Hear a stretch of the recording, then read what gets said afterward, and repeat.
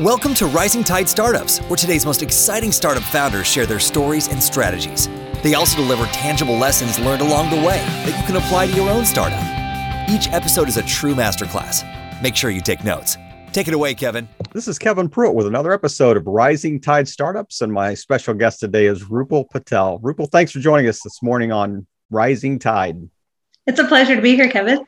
I guess I say this morning, it's afternoon for you because she's calling in from London, England. Yeah. So, Rupal, thanks again. And so I have started asking this question in the last probably 20 episodes or so. I used to ask just, tell us about yourself. And I thought that was just too commonplace. So I wanted to change it up a little bit. And I'd ask people, okay, if we were at a networking event, a business networking event, how would you introduce yourself?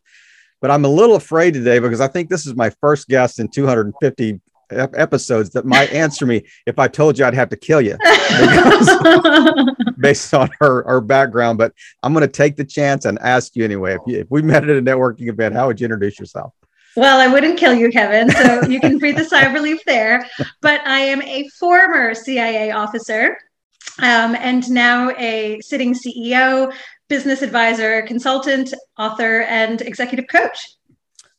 So, okay, can we narrow down a little bit? I mean, it's like, what do you do in your spare time? I mean, yeah, that. So there are many different titles for effectively doing the same thing, which is just working with high performers, founders, executives, leaders of all kinds, and helping them cut through the noise. As you yourself know, as you're, being a business owner yourself, there's just so much crying out for our attention, so many fires that need to be put out. And I think so many leaders or leaders in the making get overwhelmed. And so it's really just helping them cut through all of that, get to the core, the essence of what the problems are, or what the challenges are, or what their values are and what they really, really want to focus on, and helping them get laser focused on that. And then coming up with a very tactical, bringing in some of my CIA skills there, a very tactical plan for achieving whatever it is that they want to achieve, and make sure that they don't get sidetracked or stopped on the way of pursuing their ambitions. So this is not the typical career path of a CIA agent. So I don't think so. What was the, take us back to kind of that transitional moment that you said, Sure. You just woke up one day and said, okay, I'm no longer doing this and I'm going to shift to this new endeavor. What was that spark or that transitional, I guess, catalyst? Yeah. So you're right. It's not an obvious trajectory. I am definitely one of those people who always likes to challenge myself and who always likes to test myself and see what I can do in totally unknown environments. And so I'd been working for the agency for about 5 or 6 years when I started to feel that itch that, I've done some really amazing things. I served in war zones. I briefed 4-star generals and presidents and, all sorts of things. And I was really I wasn't desperate to leave because it was a great place and it was in a fantastic career, but I just started looking around and I thought, what could be next for me? I could happily stay here and, join the ranks of the CIA leadership, but I didn't want to get comfortable. And so I just started looking around and I thought, well, you know what? The world of the private sector and, where people are really making an impact and changing the world are people who are in certain ways who have their own businesses. And so I started exploring, the world of, the private sector really in all of its many facets. And so because I love to learn, I decided that a good way of making that transition from the CIA and the world of intelligence into the private sector was to get an MBA. So initially I moved to London to get my MBA. And during that time, just started thinking about all the different ideas of businesses that I could potentially start. I had a whole multiple notebooks full of ideas, and then just took the plunge and chose the first business I started, and I still am the CEO of, is a real estate investment and development business. So here in the UK, that's building homes and building rental accommodation as well as homes for people to buy. And the whole ethos of that is, building and providing inspirational and aspirational homes. But like I said, I'm not one who likes to just get comfortable. And so while I was building that business, I found a lot of other leaders, founders, people who were interested in making a big career change were naturally coming to me or finding me, and either at networking events or Right. just in the world. And I started informally giving them advice and coaching and mentoring, and then more formally doing it. And so then it evolved into effectively now, which is what I was saying, is sort of an advisory consultancy business, as well as providing coaching and writing books and speaking on stages around the world. So how did you pick real estate? So, I mean, when people think about real estate, I mean, we're in a really unique time in the States, with kind of a housing like scarcity. There's a lot more buyers than property to buy. And it's same here. Prices to go up.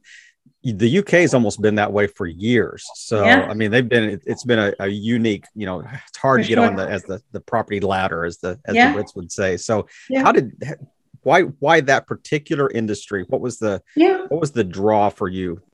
There were a couple of things, actually. So first, it's really tangible, coming from a very knowledge-based economy and career.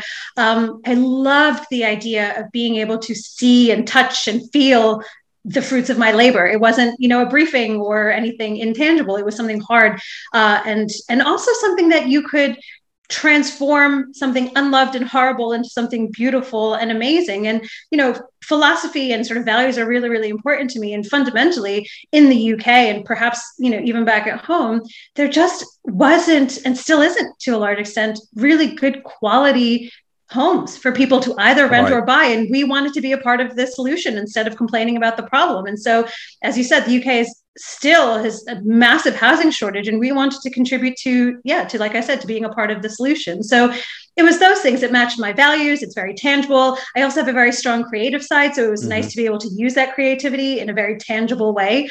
And that's why, I figured, start with one thing. Yes, you can have a million ideas, but I guess relevant for your audience, many entrepreneurs, are not ever short of ideas, but the problem is choosing the one to focus on, because that's how you will obviously eventually get success. And so I let myself go through that process of having lots of ideas, but then just chose one and stuck with it until I was able to build it to a place where it effectively now runs itself with relatively, little intervention for me. And it allowed me to then evolve and open up a whole other business, which is, something that I'm really, really passionate about. And like I said, helping other people.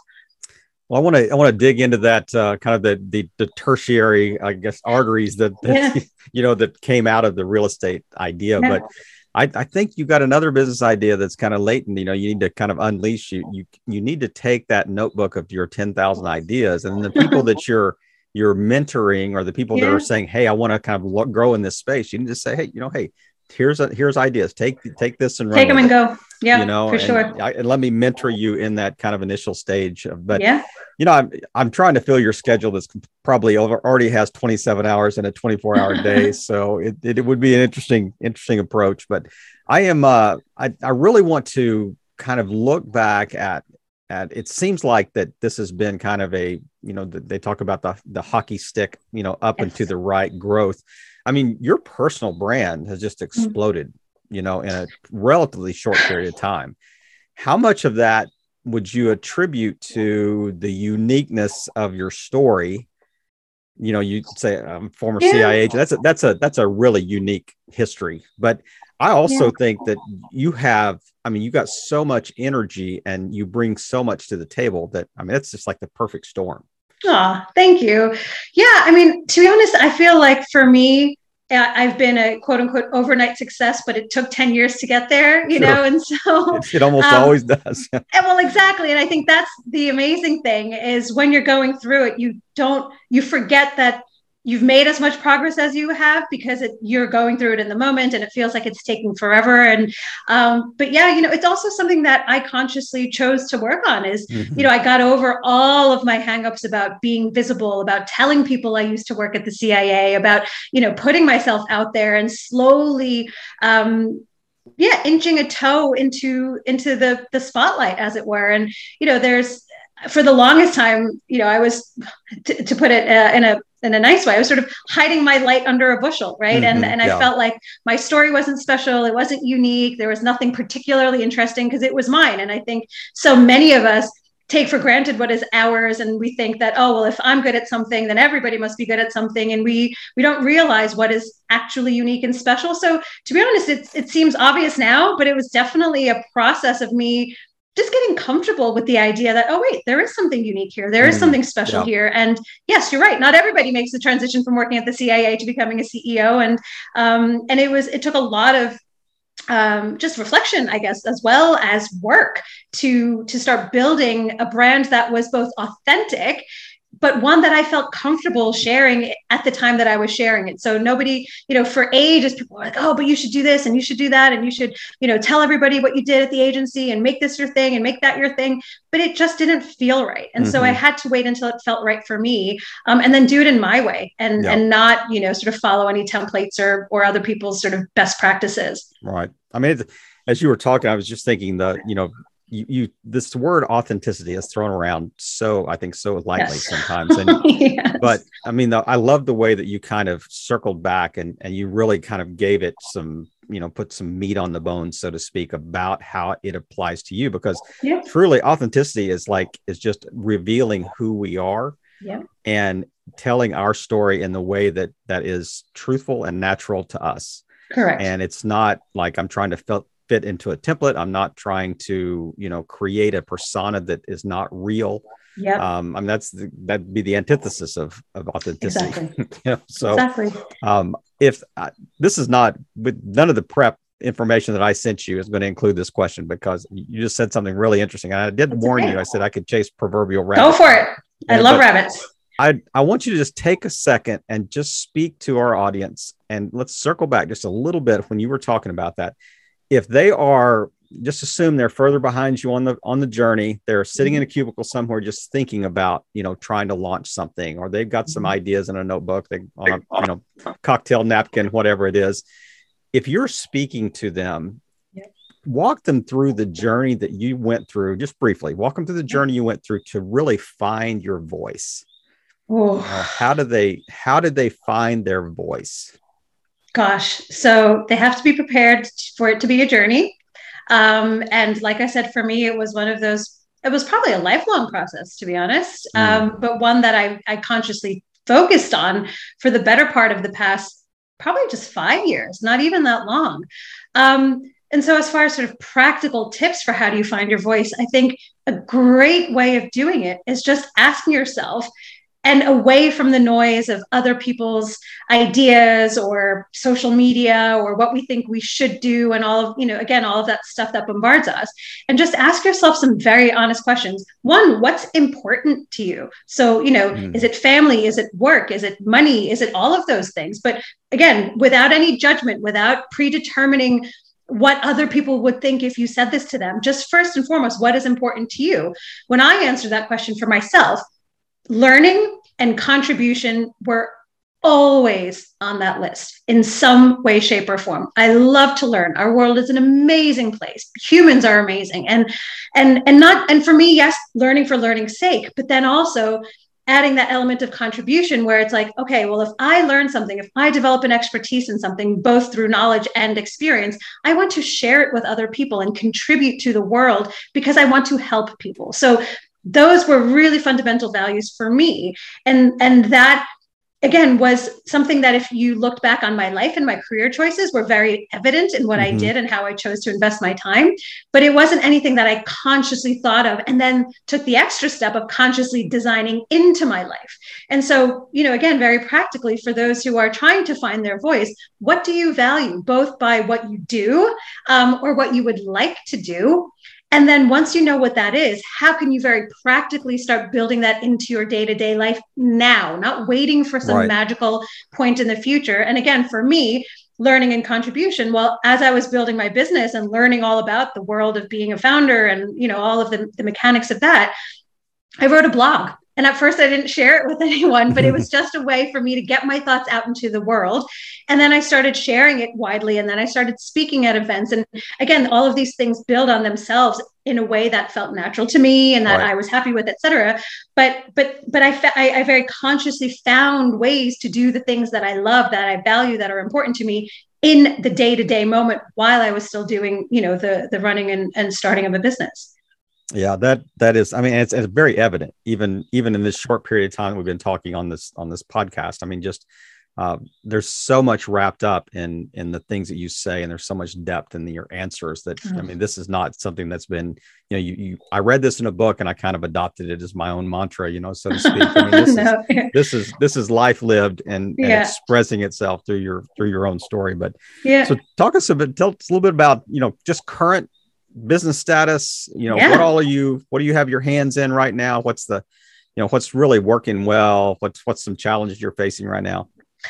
So right now I'm doing tons and tons and tons of work around my book, which is coming out on May 26th, which is super exciting for me. What's the title here? The title is From CIA to CEO. And literally just today, I got my author copies in the post. So today is a very special day for lots of reasons, Kevin. From CIA to CEO, it's been, I will say, even though it's cheesy, but it has been an absolute labor of love for me.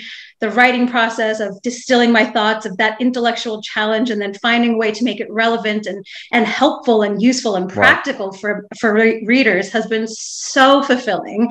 So I'm doing everything I possibly can to make this book or get it in front of as many readers as I possibly can, just because I know it will help people. And that was my intention, is to write it. Yes, it's a business book, but it's also a life book. And it's been great. So I'm focusing a lot on that.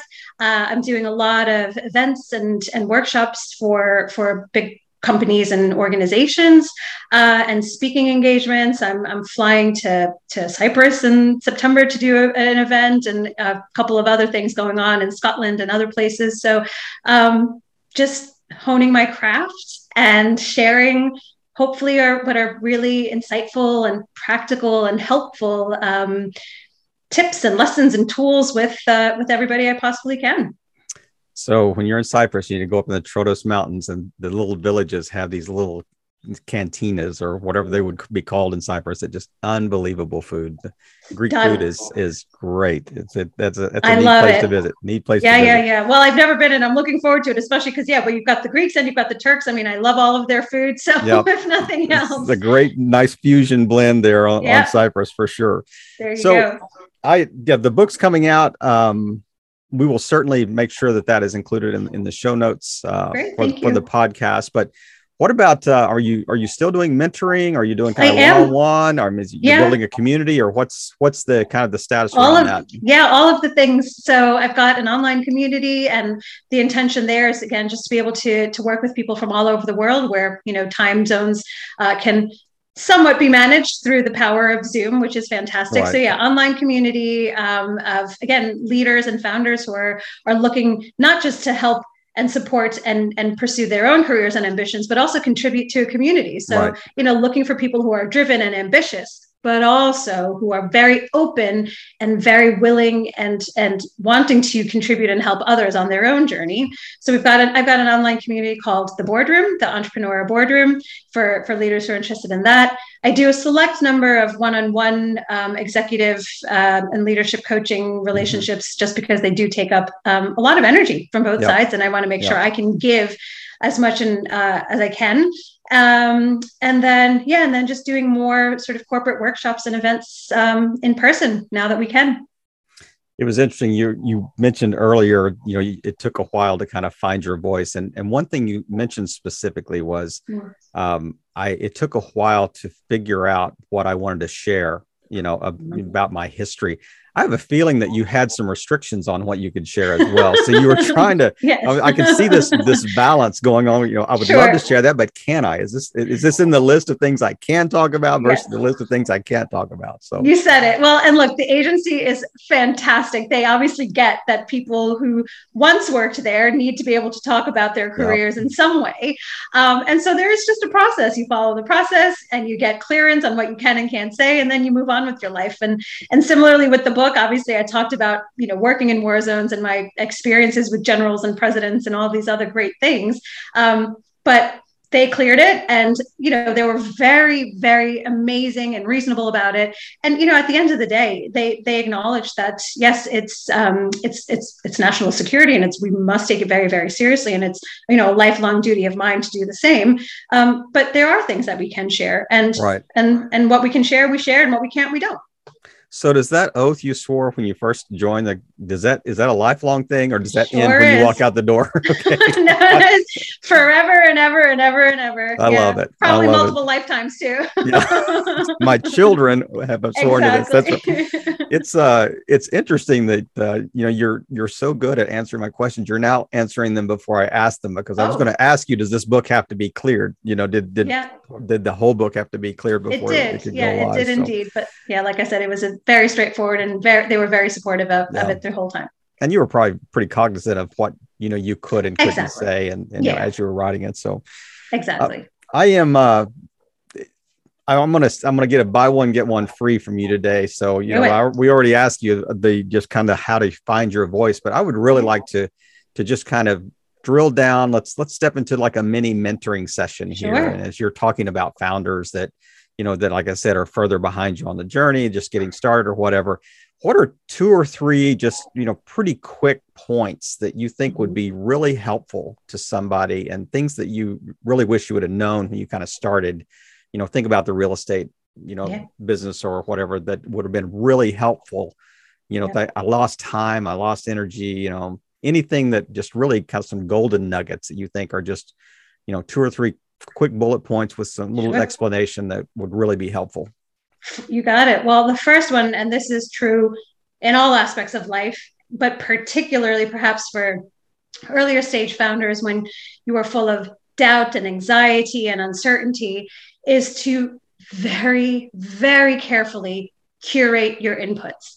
And by that, I mean, there are people we surround ourselves with, books we read, podcasts we listen to, social circles that we're a part of, and they are all leaving an imprint. Some might leave a bigger one, some might leave a smaller one. But fundamentally, every input that we have in our lives has some sort of an effect. So particularly at points in your life when you are vulnerable or uncertain or unsure or anything, which is the life of an early stage founder, and probably for the first few years, just be ruthless about protecting your headspace and your heart space by making sure you stop listening to negative news feeds or media. Stop hanging around with people who are sort of Debbie Downers or negative, draining you. Exactly. And just try to, as much as you possibly can, immerse yourself in, and I'm not saying in like this naive Pollyanna sort of universe where everything is rainbows and ponies, but you're going to want to be around people and ideas that are going to push you higher and push you forward instead of yanking you backwards or down.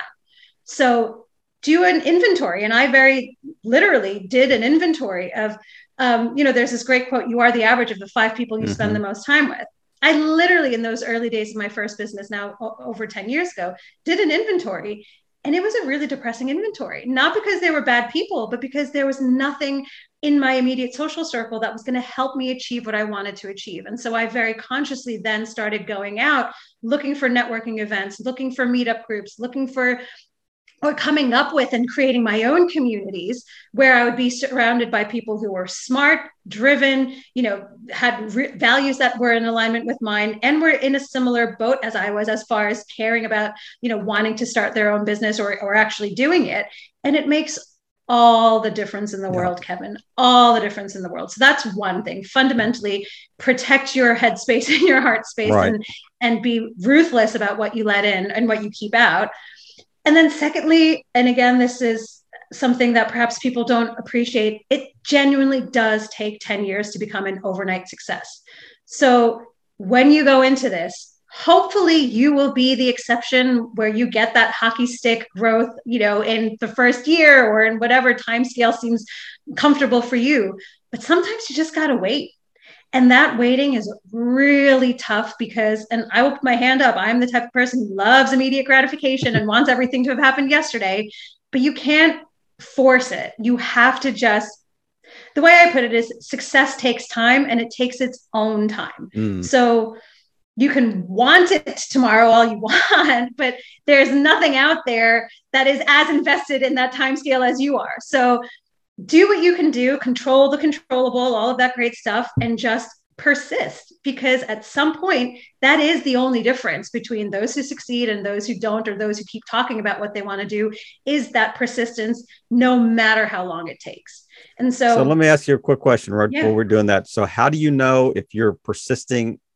If you're riding a dead horse? I mean, I can ride that horse all day long, but if he's slow and he's going the wrong direction, then all I'm doing is getting further away from my goal here.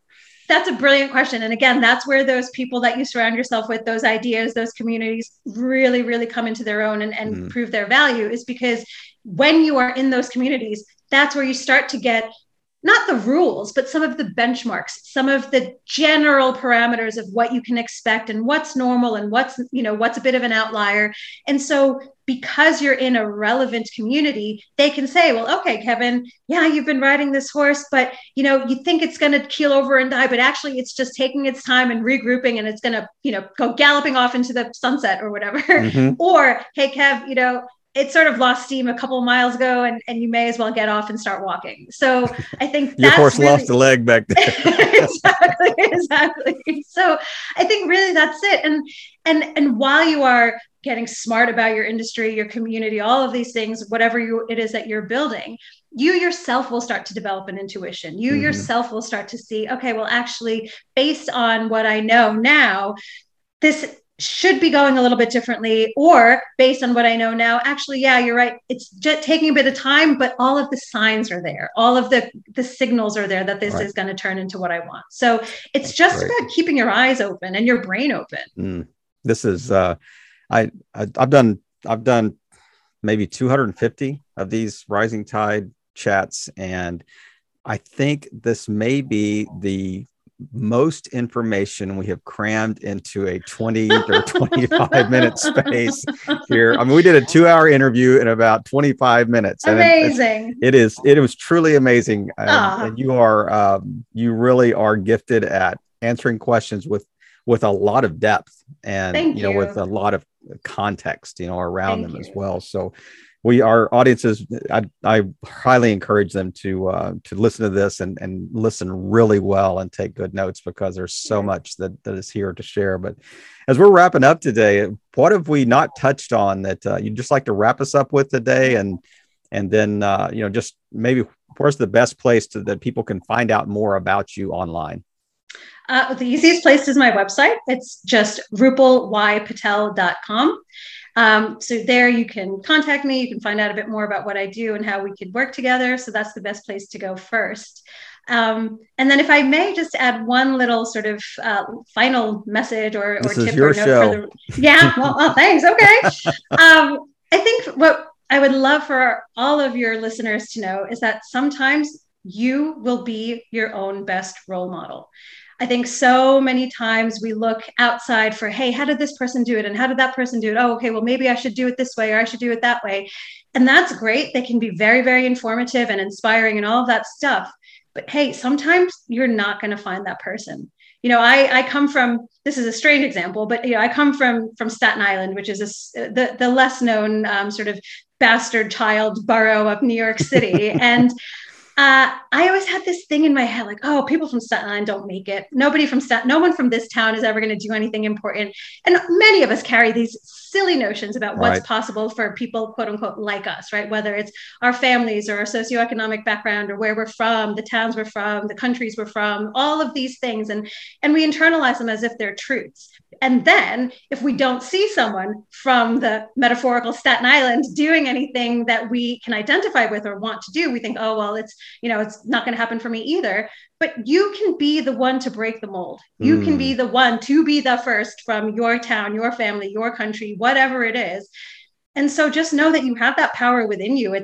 But in order to tap into it, you do have to do some of the things I said earlier about just clearing all of the garbage from your head and from your heart and immersing yourself in the ideas and the people and the communities where what you want to do is the norm, and they will push you to be better and prove to yourself that you can do anything. It's not just the external influences and inputs. Sometimes it's the internal. Sometimes it's your own voice that is talking you out of it, and it's your own Debbie Downer. I can't do this, So what a way to wrap up today, Rupal. Thank you so much for just taking time to share with our audience and such great information, such great depth and insights. And I've really enjoyed our chat. And it's been great to connect with you. Connect with you on online, but just thank you for playing your part in just helping all boats rise in a rising tide. Have a great weekend. Thanks, Kevin. Another episode in the books. We hope you heard some great takeaways. Don't forget to subscribe and leave a 5-star review on iTunes and YouTube. As always, thanks for listening to Rising Tide.